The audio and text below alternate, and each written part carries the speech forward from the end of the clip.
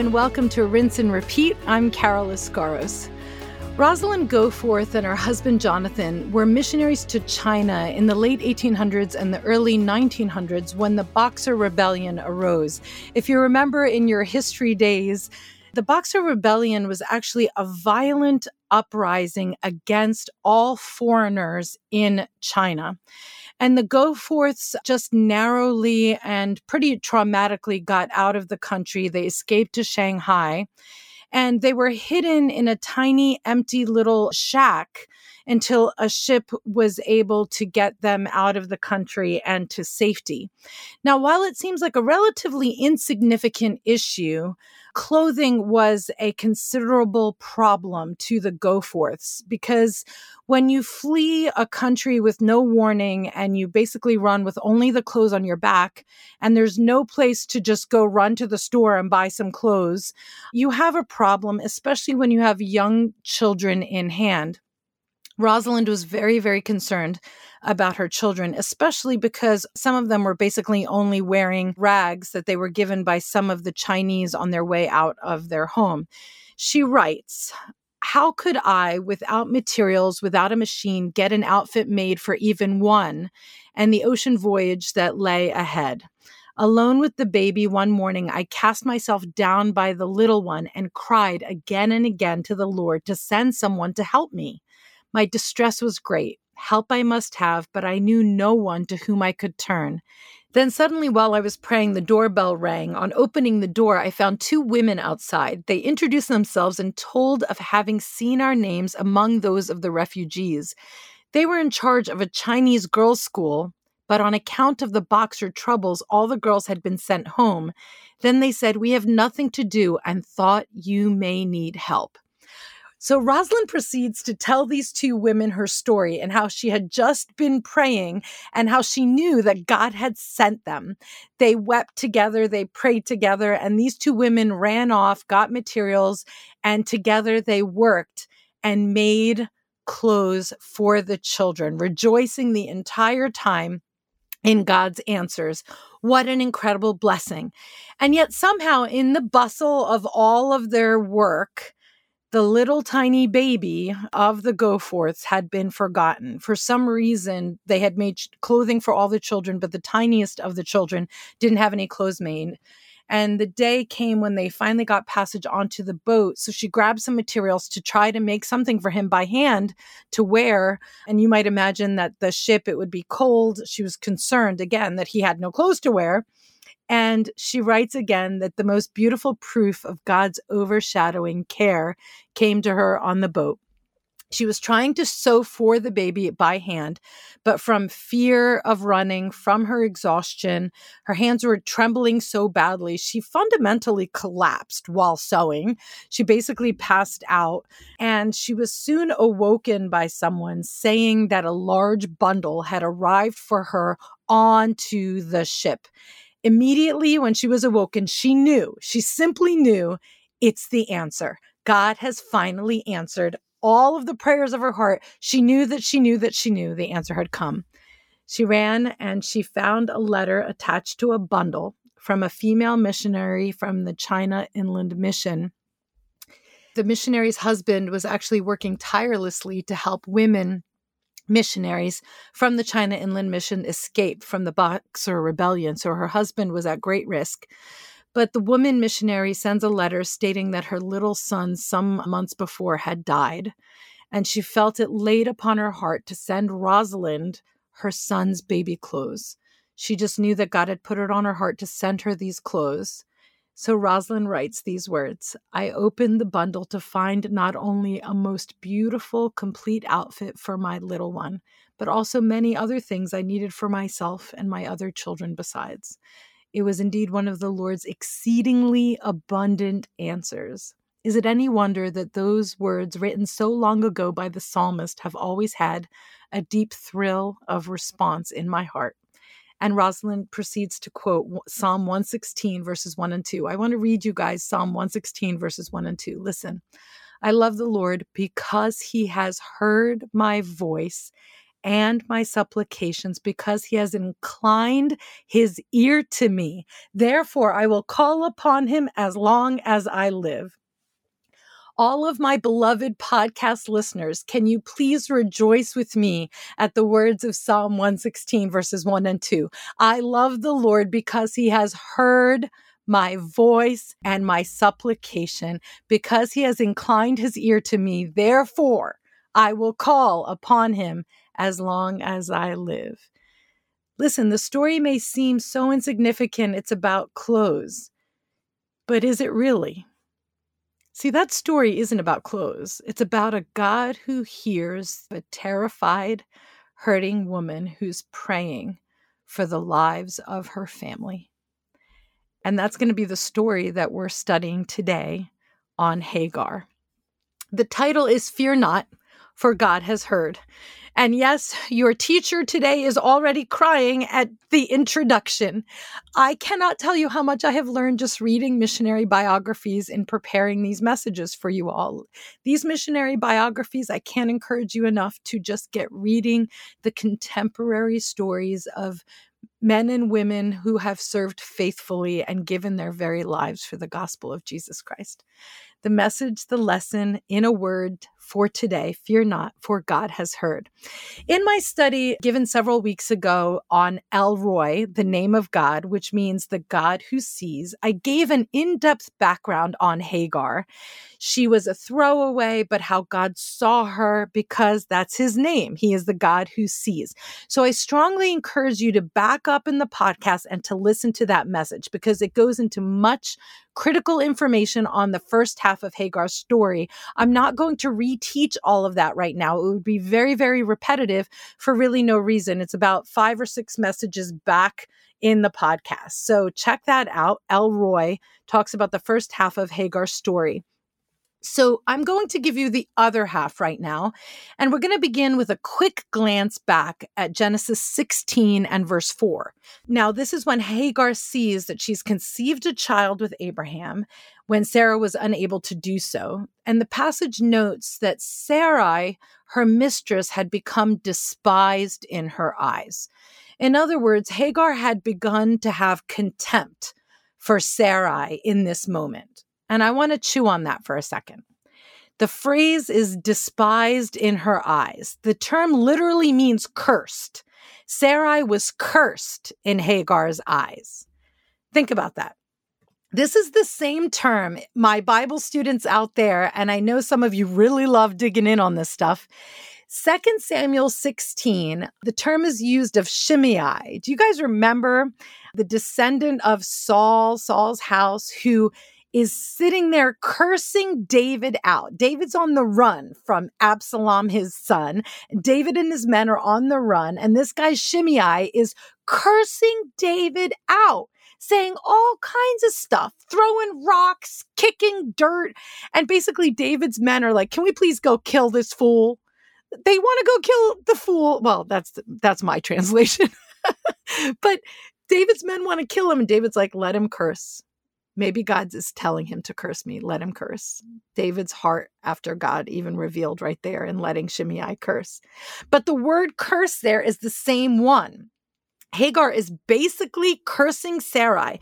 She's beginning to see herself as greater than Sarah, because clearly the issue of conception, if Abraham is able to have a child with Hagar, then Sarah is not having a child. Guess what, Sarah? You're the problem, which feeds into Sarah's wrong thinking that God's holding out on her.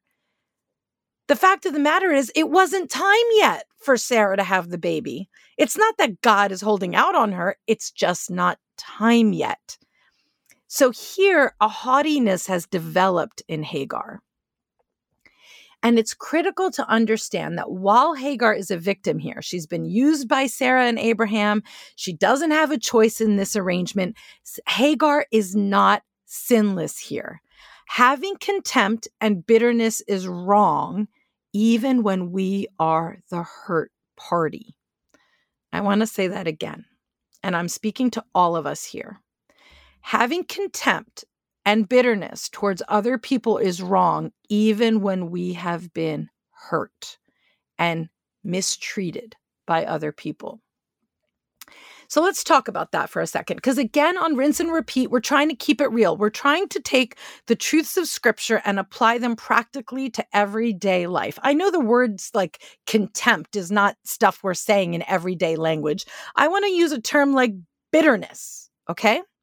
I want us to consider for a second, who are we bitter against? Or maybe even get more granular about it. Have you ever cursed someone in your heart? Ooh, now it's getting deeply personal. Have you ever cursed someone out in your heart? Maybe you didn't say the words out loud, but in your head. Oof. Have you ever felt that depth of bitterness towards someone? I'm going to venture to say some of us have, maybe many of us have. This is where Hagar is. And look, Hebrews 12:15 says, looking carefully, lest anyone fall short of the grace of God, lest any root of bitterness springing up cause trouble, and by this many become defiled. Notice that, many become defiled. Many of us deal with bitterness. Many of us trip up on this root of bitterness. I might do a Lagniappe edition on bitterness. What do you think? We might need one. But let's call bitterness what it is. It's sin. We need to ask God to forgive us and to help us with those most difficult people and relationships in our lives. That's where Hagar is right now. But let's continue the scene from Genesis 16, because we know that Sarah deals harshly with Hagar, and Hagar proceeds to run from her presence, okay? She fled from her presence. That's what we learn in Genesis 16, verse 6. And I discuss in the podcast on El Roi that God sees her when she's on the run.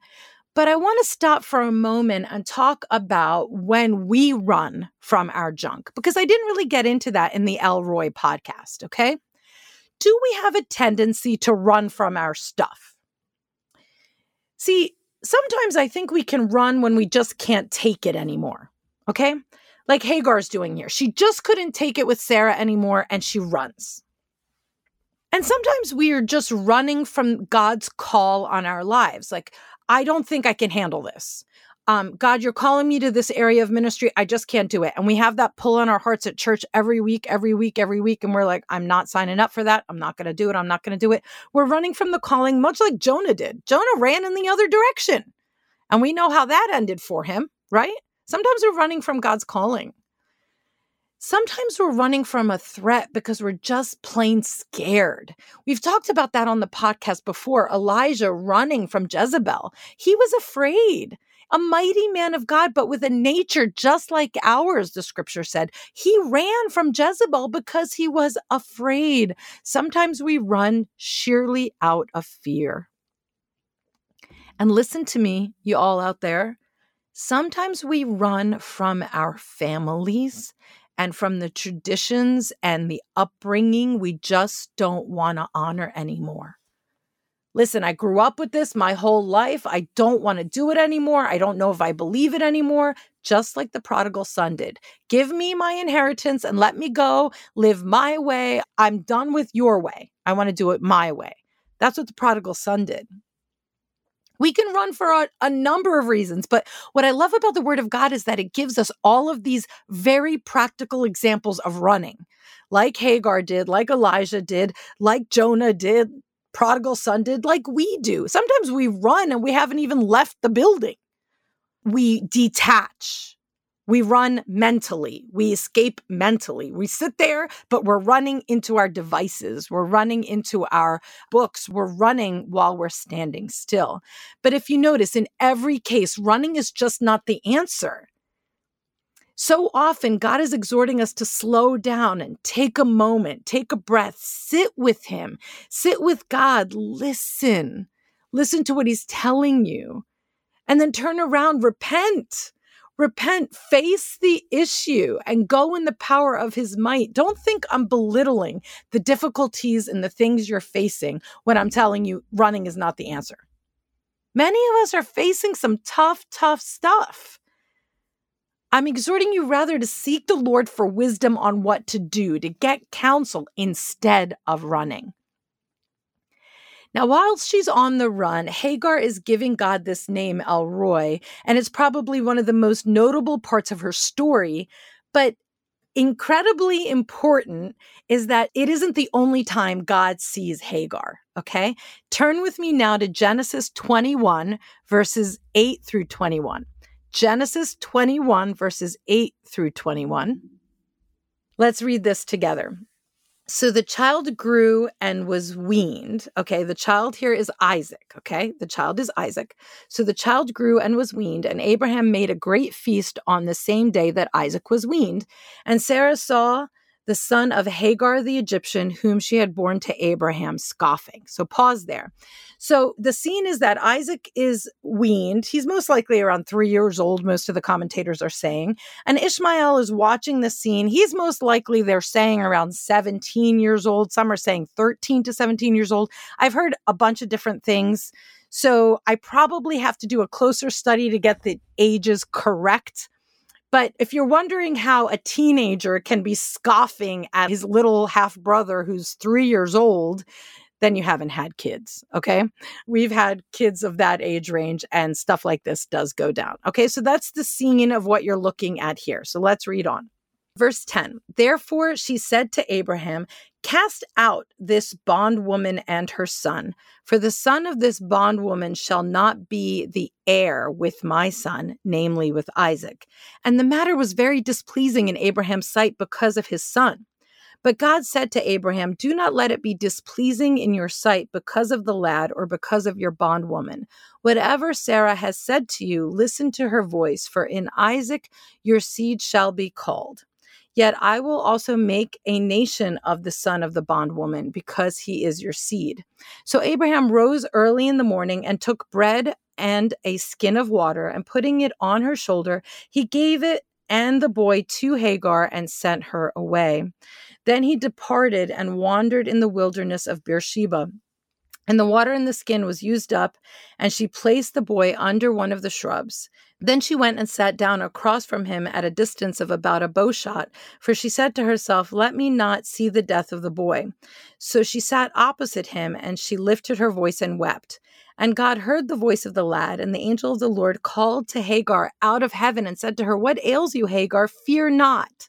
For God has heard the voice of the lad where he is. Arise, lift up the lad and hold him with your hand, for I will make him a great nation. Then God opened her eyes, and she saw a well of water, and she went and filled the skin with water and gave the lad a drink. So God was with the lad, and he grew and dwelt in the wilderness and became an archer. He dwelt in the wilderness of Paran, and his mother took a wife for him from the land of Egypt. Okay, I want to point out a few critical lessons here. The first is God still sees Hagar. He saw her under the first tree in Genesis 16 when she gave him the name El Roi, and he sees her and hears her again now. He reminds her of his great promise, and I want you to know that God's in the business of keeping his promises. Ishmael does go on to become a great nation. See, one of Ishmael's daughter later marries Esau, Ishmael's nephew, as we learn in Genesis 28, verse 9. Now, sadly, the people that result are the Ishmaelites, who are ultimately hostile to Israel and to God. And we learn some of that in Psalm 83, okay? But the point ultimately is that God does keep his promise to Hagar and to her son. And listen to me, that faithfulness to keep his promises is not based on our perfection. Remember, Hagar showed Sarah contempt. She cursed Sarah. Remember, she ran from Sarah. So she wasn't perfect in the story, and still God was faithful to keep his promise to Hagar and to Ishmael. What great hope this should give all of us, because we are not perfect, and his fulfillment of his promises to us is not based on our perfection. If you're walking around saying, well, my kid now is always going to be out there and a prodigal because I made mistakes. No, his faithfulness to the promises is not based on your perfection. Listen, moment of honest truth here. I am a mess sometimes. I don't always rely on the Lord. I speak angry words. I fall short. We all do. Thank God he's a faithful God. We judge him faithful who has promised. That's what was spoken of Sarah in Hebrews 11:11. The second lesson I want you to note here, and it's the title of this whole Bible study, notice the key words in the second half of verse 17 and in verse 18. Fear not, for God has heard the voice of the lad where he is. Arise. Listen, fear not, for God has heard. The first time Hagar encountered God, he saw her. This time, he hears her. In both cases, the takeaway is this: fear not. See, our human tendency is to give up and to say, I just can't do this. It's to quit, it's to run, or worse. Listen, I talked to you guys just now about the instances when we run and we do all this stuff. I said sometimes we can run in our own heads and be sitting still or standing still and we're still running. But I have seen in discipling some young people, I'm seeing an alarming trend to romanticize talk of self-harm, of suicide, of playing games with drugs and other things. Like somehow we are running and escaping and experimenting because of our desire to say, I can't do this anymore. God says no to all of that. His words are fear not. See, the enemy says fear and quit. God says, fear not, I heard you, arise. Do you see the difference? The enemy wants you to fear and then, okay, now what are you going to do when you're afraid? Here, use this. Here, cut. Here, suicide. You have to be able to discern the voice of the Lord. He doesn't want you to walk in fear. And the words I love most about our God is that his words, fear not, are followed by, for God has heard. That's the anchor that is really holding our spirits when they're adrift in the midst of fear and anxiety and worry. God hearing us kept Rosalind amidst the turmoil in China, and God hearing kept Hagar amidst the running when she was pregnant and amidst the chaos when she and Ishmael are kicked out. And it's what is keeping us when God right now, he's hearing us right now where we are. Listen, just telling people, don't be afraid, don't worry, be happy, as the song goes, it's meaningless. It's a cliche. If I could just fear not and not worry, I would have. Thank you very much. It's anchored because I know that God has heard me, like we just read in Psalm 116 at the beginning of this podcast. Consider the words in Deuteronomy 31:6. Be strong and of good courage. Do not fear, nor be afraid of them. For the Lord your God, he is the one who goes with you. He will not leave you nor forsake you. See, again, we're not to be afraid, and it's anchored by God. You see that? It's not fear not, period. It's anchored by, for the Lord your God, he goes with you. Or how about the one we all know well, Joshua 1:9, have I not commanded you? Be strong and of good courage. Do not be afraid nor be dismayed. Wait for it, for the Lord your God is with you wherever you go. Hello. The Lord is with you. That's why you don't have to be afraid. Again, the reason we don't have to fear is because God is with us. And that's the takeaway from Hagar's life. God heard her. He saw her. In fact, it's so great. Ishmael's very name means God hears. And note, with this fear not exhortation came a call to action, which is arise. Very often that's the case. Be anxious for nothing, but pray. Give thanks. See, one commentator put it this way: action conquers depression. It staves off defeat. It shakes off despair. It vanquishes discouragement. Listen to me. Fearing not almost always involves getting up. Being anxious, we just had our Lagniappe edition where we were putting our thoughts on trial. And if you remember, I was saying, is it a lie? Is it true? And with that, then you have to take hold of a different set of thoughts and retrain your mind.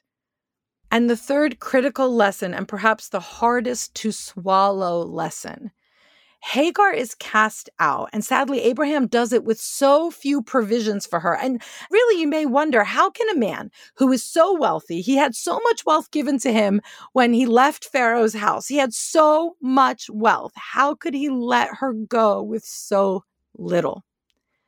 Hear me, and this is hard. It's because Hagar and Ishmael are a type of the flesh, and God was building this for a New Testament typology for the rest of us. Turn with me to Galatians chapter 4, verse 21. This is very, very important. Galatians 4, verse 21. Tell me, you who desire to be under the law, do you not hear the law? For it is written that Abraham had two sons, the one by a bondwoman, the other by a free woman. But he who was of the bondwoman was born according to the flesh, and he of the free woman through the promise, which things are symbolic. For these are the two covenants, the one from Mount Sinai, which gives birth to bondage, which is Hagar. For this Hagar is Mount Sinai in Arabia and corresponds to Jerusalem, which now is, and is in bondage with her children. But the Jerusalem above is free, which is the mother of us all. For it is written, rejoice, O barren, you who do not bear, break forth and shout, you who are not in labor. For the desolate has many more children than she who has a husband. Now we, brethren, as Isaac was, are children of promise. But as he who was born according to the flesh then persecuted him who was born according to the Spirit, even so it is now. Nevertheless, what does the scripture say? Cast out the bondwoman and her son, for the son of the bondwoman shall not be an heir with the son of the free woman. So then, brethren, we are not children of the bondwoman, but of the free. What is the point of what I just read you? From the very beginning, God saw Ishmael as a picture of the flesh, of sin, and he had to be cast out, making no provisions for the flesh. That's why Abraham didn't give him any provisions, because it was a picture that God was building for the New Testament, for the church to understand these things. There is no peaceful coexistence, beloved, between the flesh and the spirit. There is none. Romans 13:14 says this, but put on the Lord Jesus Christ and make no provision for the flesh to fulfill its lusts. Again, that was Romans 13:14. The typology of the Old Testament is there for us. We're not to make the flesh comfortable. We're not to make it well fed. We're to starve it. Don't feed it. Provisions are food. Don't feed it. That's why Abraham didn't give them anything to make them comfortable. God saw them. God met the promise. He didn't let them starve, but Abraham was told not to. See, in this whole story, I pray that you see the very sovereignty of God's hand, because he wasn't just building the story there in the Old Testament. He was building the story into the New Testament, pointing to the church, to you and to me, and to what these pictures mean for us now, making no provision for the flesh. Wow, what incredible lessons from the life of Hagar.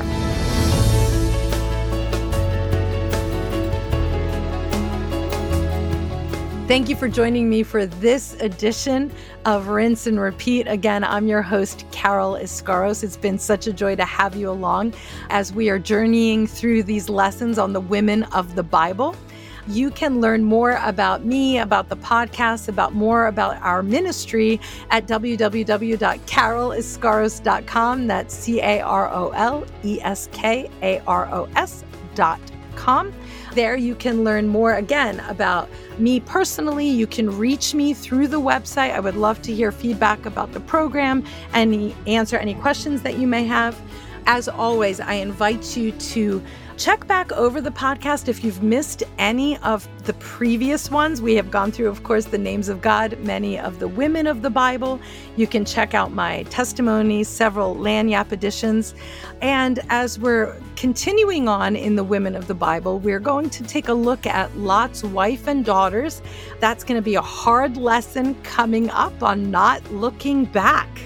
And we are very, very excited about some upcoming good news coming out of Rinse and Repeat and its associated ministries. So be on the lookout for all of that. And thank you again for joining us, and can't wait till next time here on Rinse and Repeat.